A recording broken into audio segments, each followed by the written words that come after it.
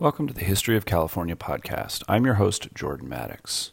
Today we have Ann Wolfe on the show, the Nevada Museum of Art's chief curator and associate director, to discuss the new exhibition, Sagebrush and Solitude, Maynard Dixon in Nevada, which will be on display at the Nevada Museum of Art from March 2nd to July 28th, 2024, and is the first comprehensive exhibition to document Dixon's early wanderings and extended visits to Nevada and the Eastern Sierra. The exhibition is accompanied by the publication of a major 250-plus page book, co-published by Rizzoli and Electra in New York and the Nevada Museum of Art, titled Sagebrush and Solitude, Maynard Dixon in Nevada, which was edited by Ann Wolfe, our guest today. Please enjoy our conversation.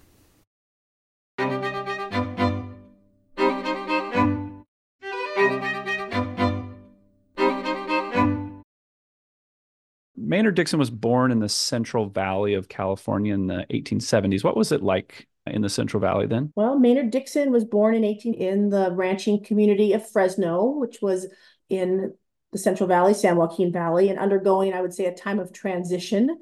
The Central Valley, Fresno in particular, was shifting and becoming more of a lively urban center with sort of some Victorian influence. So if you look at old pictures of Fresno at the time, you'll see large buildings in the downtown area. But then, of course, the scene was surrounded by open ranch land and still sort of this spirit of ranching community. And so I think in many ways, Maynard Dixon is very influenced by both of these kind of colliding cultures, right? This progressive sophistication that's coming into a ranching community, as well as this ranch life and cowboy life that obviously influence him.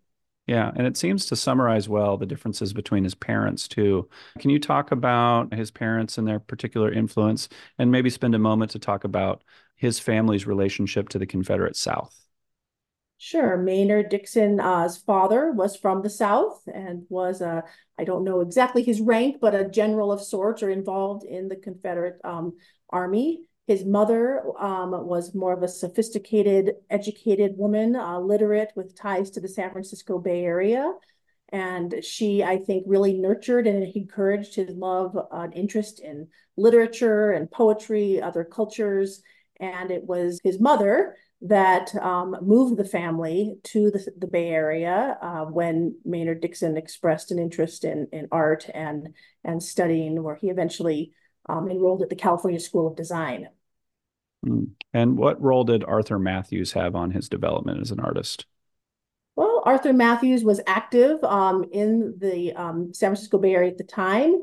He was a proponent of the arts and crafts movement. He was a tonalist painter. Excuse me. His work, I would say, really embraced and perpetuated that idea of California as a Arcadian place of Arcadian beauty and inspired by sort of this Mediterranean climate and all of the classical literature. Did he have a direct influence on Dixon? I can't say for sure, but I would say that Dixon, in the same way that Matthews loved California and created these realistic but fantasy scenes of this Arcadian mythical place, Dixon in many ways did the same for the American Southwest. So Dixon really chose his home in San Francisco. That was his home base. His studio was there. But his travels into the West, both Nevada and the American Southwest, allowed him to enter into these other worlds and these other cultures in the same way that Matthews did. Before we move forward, can you just, because it's going to come up again, can you give us a quick kind of definition of what tonalism is? Is a style of painting that tends to be a little bit more on the moody side, darker, really a more of a monochromatic palette, emphasizing sort of a limited tonal range in one's artwork. Okay. And a little bit later on his life, he took a trip through the Southwest, specifically Arizona and Mexico, that was influential in it. When I was learning about kind of his trips throughout the area and discovering really the beauty of the desert of that particular region, I was kind of reminded of some of the scenes in that movie that came out last year, Oppenheimer, where Robert J. Oppenheimer goes off into the desert and rides horses and is drawn to this particular place for different reasons. Can you talk about his initial exploration of the desert? Well, I think we have to take a look at Dixon's mentor, Charles Lummis, and the role that he played in Dixon's development, his encouragement to travel to the American Southwest and those regions. This is a period in time. Lummis was a man of many talents, but among them a journalist, and he would work with Dixon to place his illustrations in publications and such. He was also interested in indigenous cultures. And at the time, before Dixon did so, Lummis wrote a book called A Tramp Across the Continent, where he, on foot, set out from Ohio to California to experience this, great land of America. He then encourages Dixon, who Dixon's by now living in San Francisco, has his studio settled there. San Francisco is a very busy place. Lummis encourages Dixon, as we all know, to go east to experience the West. And by that, I suppose we mean to go to the eastern states, to Nevada, to the Southwest, to experience what they would have considered to be the Old West, the vanishing West. I would say a place of nostalgia and sort of a romanticized West. And so Dixon is listening to his mentor when he's thinking about traveling east beyond California's borders. Do you think that, like all artists, they have to make ends meet? Do you think Dixon's time as an illustrator for various magazines when he was living in San Francisco made him a better artist, or was it more about just making enough money to get by? At the age of 16, Dixon sent a couple of his sketchbooks to Remington, the artist Remington, and he wrote back to him and said that draw from nature, young man, continue to draw from nature, or something of that sort. And so, this is exactly what Dixon did in his 1901 trip to Nevada, that he set off on horseback with his fellow artist Edward Bereen, all through the northern Great Basin, up through Carson City, through Reno, Nevada, up to Northern California, Plumas County, Modoc County, all the way through Southern Oregon and Idaho. And that trip in particular, was primarily focused on sketching cowboy life and ranch life at a number of ranches, remote ranches where they stayed and pitched their tents and lived this sort of cowboy life. And it's those sketches and drawings and illustrations, all done, quick study of many times in the field, that became the basis for many of his illustrations in these publications like Harper's Weekly, some that were sold to the Visalia Stock and Cattle Company for their covers. And so those sketches were really an important foundation for a lot of his work. And you can see in many of his paintings that he then continues on in the studio and completes in the studio, those sketches and those drawings and those ideas working their way into his more finished studio paintings. How did Dixon meet Dorothea Lange, and how did their relationship influence his art? Maynard Dixon met Dorothea Lange in San Francisco. They operated in the same social circles and art circles. When Dixon was working in San Francisco, he was a noticeable artist. He was an accomplished artist. He would walk on the street in front of his Montgomery Street studio wearing, a wide brim cowboy hat, Stetson, and black cowboy boots, and oftentimes a black suit jacket. So he was introduced to Dorothea Lange by their mutual friend, Imogene Cunningham, who was also a photographer like Dorothea. And they were married in San Francisco. And Dorothea becomes a part of Dixon's life, as well as many of his excursions to Nevada. So she accompanies him on many of those trips. But there's really, I think, a great reference that Dorothea makes about Dixon and the time that he was often in Nevada and the West. She recalled that he was always going for a month or just 6 weeks, but he would never come back inside of 4 months. And she would go on to say his trips were practically disappearances as far as San Francisco life was concerned. He was just either there or he was gone. And I think the dedication of both of them to their craft, she being a photographer, he being a painter, that passion, her willingness at the time to just let him disappear into the desert, I think really defines a lot of, the relationship that they had with each other.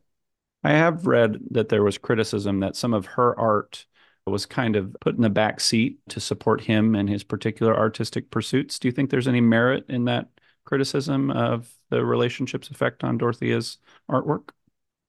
I'm not going to venture into that in detail, except to say that, I can truly imagine the life of a very active photographer, Dorothea, a very active painter, Maynard Dixon. Uh, they have two young boys together. They are trying to balance that family life and that need for solitude and isolation. Nevada, in many ways, offers that solitude to Maynard Dixon, and they frequently travel to Carson City, to Fallen Leaf Lake near Lake Tahoe with their two young boys. They're two active and rambunctious boys. They also take them to the Eastern Sierra. And so all I can say is that I can imagine would be quite a family life, a balance to strike with that life of an artist for both of them. Yeah, I enjoyed some of the intimate pictures that she took of the family life, particularly the boys as well. So Maynard's art kind of takes a slight turn, or I guess maybe a major turn during the Great Depression, where he's focused on a new form or a new type of art with new focuses around some of the issues going on during the Great Depression. Can you talk about that turn? Sure. I will speak specifically to our focus on his work made in Nevada, but Dixon is greatly troubled by what he sees during the Great Depression, the plight of workers, workers' conditions, much like his wife, Dorothea Lange, is, and we see that in her photographs as well. In 1934, Dixon takes a commission with the PWAP, the Public Works Administration, to paint the construction of the Boulder Dam, now known as the Hoover Dam in southern Nevada. He travels to southern Nevada. He's bunked up with a worker's family. Coincidentally or not coincidentally, Dorothea's brother, Martin Lang, is also employed as a worker on the dam at the time. And what he sees there troubles him greatly. Working conditions are very dangerous. He sees hospitals that are full of people working during the Great Depression who've been injured working on the dam. And the paintings that he makes at the dam are somewhat anti-heroic. Lots of tired laborers, forlorn workers. I think that they're filled with a pessimism and, again, this sort of anti-heroicism during that time. And we really see that not only in the Boulder Dam paintings, but again, in a number of other series of paintings that Dixon does of, the isolated or forlorn worker sitting on the side of the street, walking lonely in the desert. Mm. One of Maynard Dixon's prominent clients was Anita Baldwin. And Anita Baldwin was the daughter of Comstock Baron E.J. Lucky Baldwin, who made his money on Nevada's Comstock, mining silver and gold. Anita often would purchase paintings directly from Dixon's studio in San Francisco, and then eventually commissioned him to paint the murals in Dixon's studio. I'm sorry, in her studio. And then Baldwin eventually commissioned Dixon to paint the murals in her Arcadia, California home. The relationship between Dixon and Baldwin does not end there. Obviously, they have a relationship that continues on. She continues to buy his work. But Baldwin also owned a 2,000-acre estate at Fallen Leaf Lake near South Lake Tahoe. And she invited Dixon and Lang in 1932 to visit Fallen Leaf Lake, where they stayed for the summer and painted numerous canvases. Dixon painted throughout that season, although he never painted Lake Tahoe specifically. He often would hike up to the tree line above Fallen Leaf Lake, sort of searching for, again, some sort of solitude. And he would paint these solitary trees above the tree line with the sky sort of expanding beyond them. And I would say that this sort of points towards his interest in modernism, obviously not looking for that traditional forest landscape or tree landscape, but looking to almost paint these trees as though they're portraits of people against an empty backdrop. And so, that time at Fallen Leaf Lake, he returns again to Fallen Leaf Lake. He then also illustrates some of the materials for the Fallen Leaf Lake resort that she owns. And so that's a really important, I would say, relationship for Dixon throughout his lifetime. I want to get into some thematic questions now, kind of broader questions about his art. When I think about learning about art history and I think about Impressionism, the American West isn't the first thing that comes to mind. I tend to think about parks in Paris or Impressionists in Europe. Can you talk about Impressionism in Western art and how those two intersect? Western art. Well, when I think of Impressionism in the West, I tend to think of more coastal regions, what was happening among the Impressionists in Laguna Beach, Southern California, up in Oakland, California with the Society of Six, where we see that California interpretation of French Impressionism, this desire to capture the light and the fleeting movement of the landscape in these canvases. Dixon, I would say, was not an impressionist. He would, in his paintings specifically of Nevada, try to distill them down to form and color and line and the underlying geometries of the landscape. It's those qualities that we come now to define as modernism or an emerging modernism.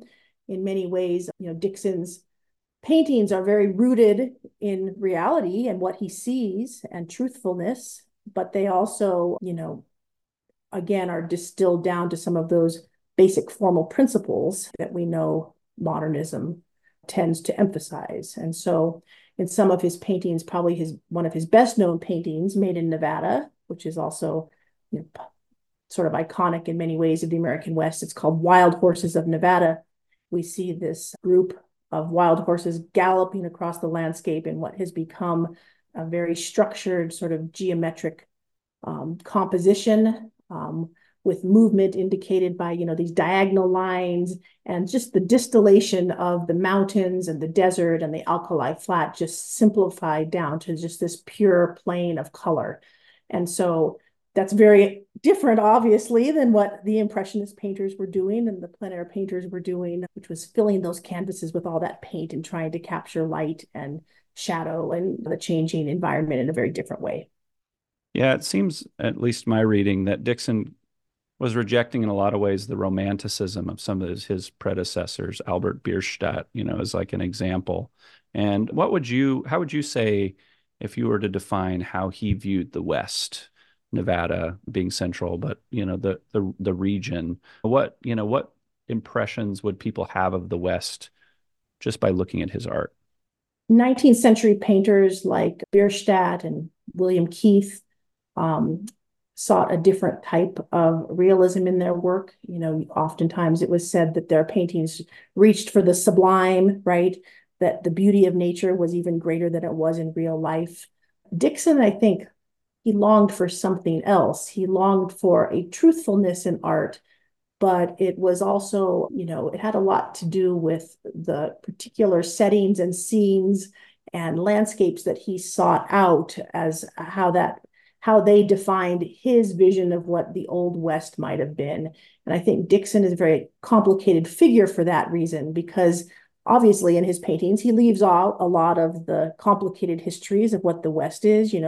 He's painting Native American people as these oftentimes sort of pure spiritual figures that exist outside of history. You kind of fail to recognize all of the complex collisions between indigenous cultures and frontier settler colonialism that happens, and you end up with these paintings by Dixon that are very romanticized portrayals of a culture. He's seeking, small towns and looking at them through this sort of nostalgic lens, where we're painting like the ruins of Chinatown in Carson City, Nevada, that, had been burned to the ground multiple times. And so we're seeing again that history through this lens, and he's defining the Old West as this, sort of a romantic place through this lens of nostalgia, which is obviously very different than what Bierstadt and some of the other painters were doing. Yeah, it seems like it's kind of two sides of a similar coin. I mean, I'm when you're talking, I'm thinking about, Edward Said's book, Orientalism, and I'm thinking about the two different lenses, how to look at people, quote unquote, from the Orient. Was, there's a kind of an element of violence, but then there's also an element of like mysticism and magic in some ways. And it seems like he was maybe leaning into the latter. And I know he was really interested in kind of the more spiritual practices of indigenous groups. Is there a particular artwork by Dixon of an indigenous person that kind of exemplifies what you're talking about, a piece that you would point to? Well, I want to emphasize that Maynard Dixon's art was intended for an Anglo audience, and that's important to consider at the time. And so at that moment in the 1920s and the 30s, of course, we see this, rise in interest in sort of the exoticization, so to speak, of the other cultures, whether it's Mexican American cultures or Native American cultures. And, Dixon is immersing himself in the American Southwest in these cultures, but really at arm's length, right? So he's choosing to paint what he wants to paint. He may be simplifying those forms, those figures, those ceremonies, those religious experiences that he's witnessing. What I think is really interesting, and I'm not going to speak to specific paintings of the American Southwest, which would be New Mexico, Arizona, etc. But when he comes to Nevada, we only know of one, maybe two paintings of Native American cultures, Native American people. And they're very different than what we see in the American Southwest. The painting that he makes in Nevada of a group of Washoe women is of a small group of, I believe, 4 or 5 women just seated on the ground, gathering together in sort of this quiet moment of conversation. The spirit of that painting is very different than, I would say, the presentation of the different Native American representations we see coming out of the American Southwest. And I think that really points to a lot of the work that he's making in Nevada. His experiences in Nevada are far more individual.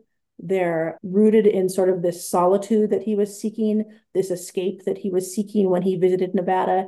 And I have to say, it's very similar to what many Californians still seek today as they, let's get out of the state, let's drive across the Sierra, let's experience that sort of solitude that the open alkali flats and the Great Basin offer to us.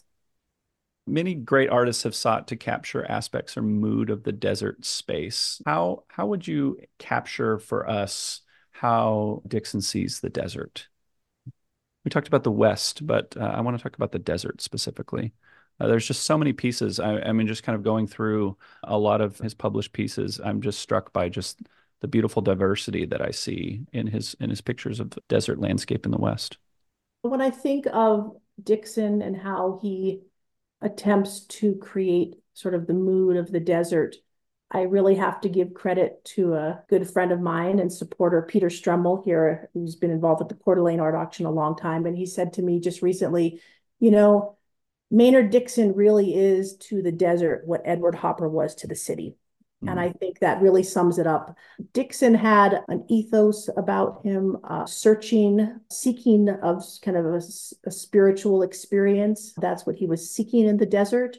It's something that you, as an artist, I think really it's something that artists seek out, sort of that individual connection to a landscape and a place. And so in Dixon's paintings, they're not just plein air paintings that he's made on site in the desert. He has a way of distinctly conveying the mood of a storm, the storm clouds crossing the sky, or the purple shadows coming across the mountain range, or in the case of his time in the Eastern Sierra down near Lone Pine, just being able to depict sort of the majesty and monumentality of the Inyo Range or some of the mountain ranges down there. Let's talk about the end of his life. He spent his final few years in the Mount Carmel region, which I just know is close to Zion. And obviously, someone with his interests and abilities, would make perfect sense why you'd want to be in that area. It's some of the most beautiful desert landscape in the world. I guess my question is how he was so prolific, even until the very end as he was dealing with illness. So what do you attribute that to, his prolific abilities as an artist to continue to produce, which is not always the case with artists, that they can produce even through old age and illness? Dixon and Edith Hamlin, his third wife, did settle in Tucson, Arizona. But I like to remind people that they did consider Carson City, Nevada. That's where he wanted to be. And that's where they visited when they married, and considered Carson City as a possible home. I think Carson City is an interesting place, actually, because not only does he file for divorce from Dorothea Lange in Carson City and spends the last, family vacation together with their 2 boys there in Carson City, taking an apartment on the historic Bliss Mansion in the middle of town. He also then returns there not long later with Edith Hamlin, where they marry in Carson City, and again consider that as a possible home. The the locales around Northern California, Lake Tahoe, Fallen Leaf Lake, Carson City, again, forgetting the border, they're all right there together, are always inspiring to Dixon. He continues to paint. He continues to paint even when he falls ill and Edith Hamill has to, put him into the car and drive him down to Southern California to try to find medical help through a doctor friend of theirs. And yet he continues to paint. And I think, that's the life of an artist, right? That's the life of a passionate painter. Even in one's failing health, you continue to paint. And so, yes, they do eventually settle in Tucson, Arizona. But, as Donald Haggerty has pointed out, what did they plant in the middle of their courtyard there, which is a cottonwood tree, which is that tree that's so iconic of the Nevada desert and the places that Dixon would travel. I think within Dixon's time in Nevada, he makes over 40 canvases of the Fremont cottonwood. And so he takes a part of Nevada, a part of the West with him when he moves to Tucson. Where would you situate Maynard Dixon in the history of Western art? And we could talk about Nevada artists as well and California artists. Where should we see him in terms of in his legacy, but also in the way that he influenced people that came after him? Well, Maynard Dixon, he chose to make his home and his studio and his base in San Francisco. So I suppose California can claim him as a California artist, but we will share him. We will share him. There's enough to go around, I think. Dixon was obviously an artist of the American West. And when it comes to Nevada specifically, Dixon is credited. I credit Dixon with introducing sort of the tenets of modernism to the state. And he's followed by many artists from the San Francisco Bay Area in the 1920s and the 1930s who are leaving California for short periods, leaving the Bay Area in search of new subject matter, new scenery. And he really leads the way, not only in the selection of his destinations, being Nevada and the Southwest, but also in the experimental modernism that he's moving forward. Obviously, he's not, obviously Dixon does not push modernism to the extreme as, the genre continues to evolve, but he's absolutely an important contributor to sort of those first modernist influences in the American West and Nevada specifically. Okay, let's talk about the exhibition at the Nevada Museum of Art. I haven't been yet. I'm very excited to come. I just want to hear a little bit about the impetus for putting on this exhibition, some highlights, and then what should people expect when they show up? Well, the exhibition that we have organized is called Sagebrush and Solitude, Maynard Dixon in Nevada. Dixon, obviously well known as a foremost painter of the American West, but until now, his work and time spent in Great Basin and specifically Nevada and the Eastern Sierra has somewhat been overlooked. So we have assembled an exhibition of about 150 objects, specifically focused on Nevada, the Eastern Sierra, Lone Pine, Southern Oregon, as well as his time at Fallen Leaf Lake. And we've assembled a team to write about those paintings, including Donald Haggerty, who you could not undertake an exhibition on Dixon without Don's support, as well as John Ott from James Madison University, who writes on Dixon's Boulder Dam suite of paintings from 1934, and Ann Kennison from the University of Nevada, Reno, who's written on Dixon's poetry specifically and the poetry that he wrote in Nevada. So it's a major exhibition that will hopefully shed new light on an important chapter of Dixon's career that's often been overshadowed by his time in the Southwest and elsewhere. Well, I'm glad that you brought up his poetry because I didn't have a chance to really look through it. What kind of poetry did Dixon produce, and are there certain influences that he brings in it from different poets around the West? Yeah, so Dixon was a poet, and often when he would set up camp among the aspen trees and cottonwood groves of Nevada, he would at night pen lines of poetry beside his campfire. These were wide-ranging. He didn't just write poetry in Nevada. He wrote it wherever he was. And this, again, was right on the verge of modernism, right? So his poetry, at least by some, has been compared to what we might know today as cowboy poetry. sort of in this ballad form based on representational point of view, what he was seeing in the landscape, what he was experiencing, kind of pushing towards modernism, but perhaps not quite getting there. And so again, emphasizing sort of that, unspoiled Western landscape, the Old West, but really I would say sort of a very personalized experience and filled with not just his impressions of the landscape, but connecting those to his personal life as well. Wonderful. We always close in the same place. What are a few books you'd recommend to listeners based on some of the subjects we were talking about or others related to today's conversation?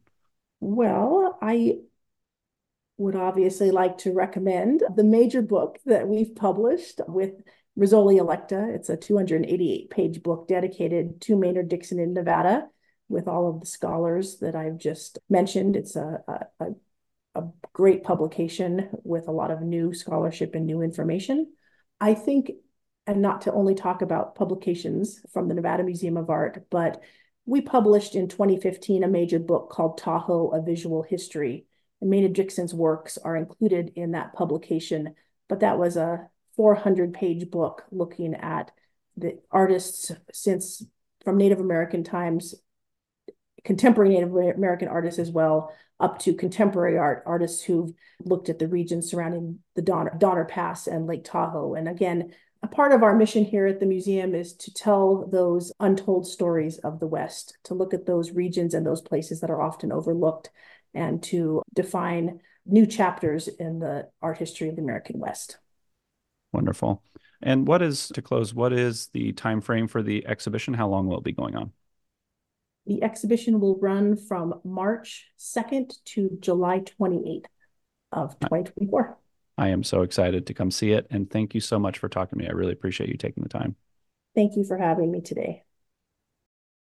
Thanks for listening, everyone. If you enjoyed this podcast, please consider supporting us by either giving us a rating and review or by making a financial contribution at our Patreon page, which is www.patreon.com/historyofcalifornia. We'll see you next time.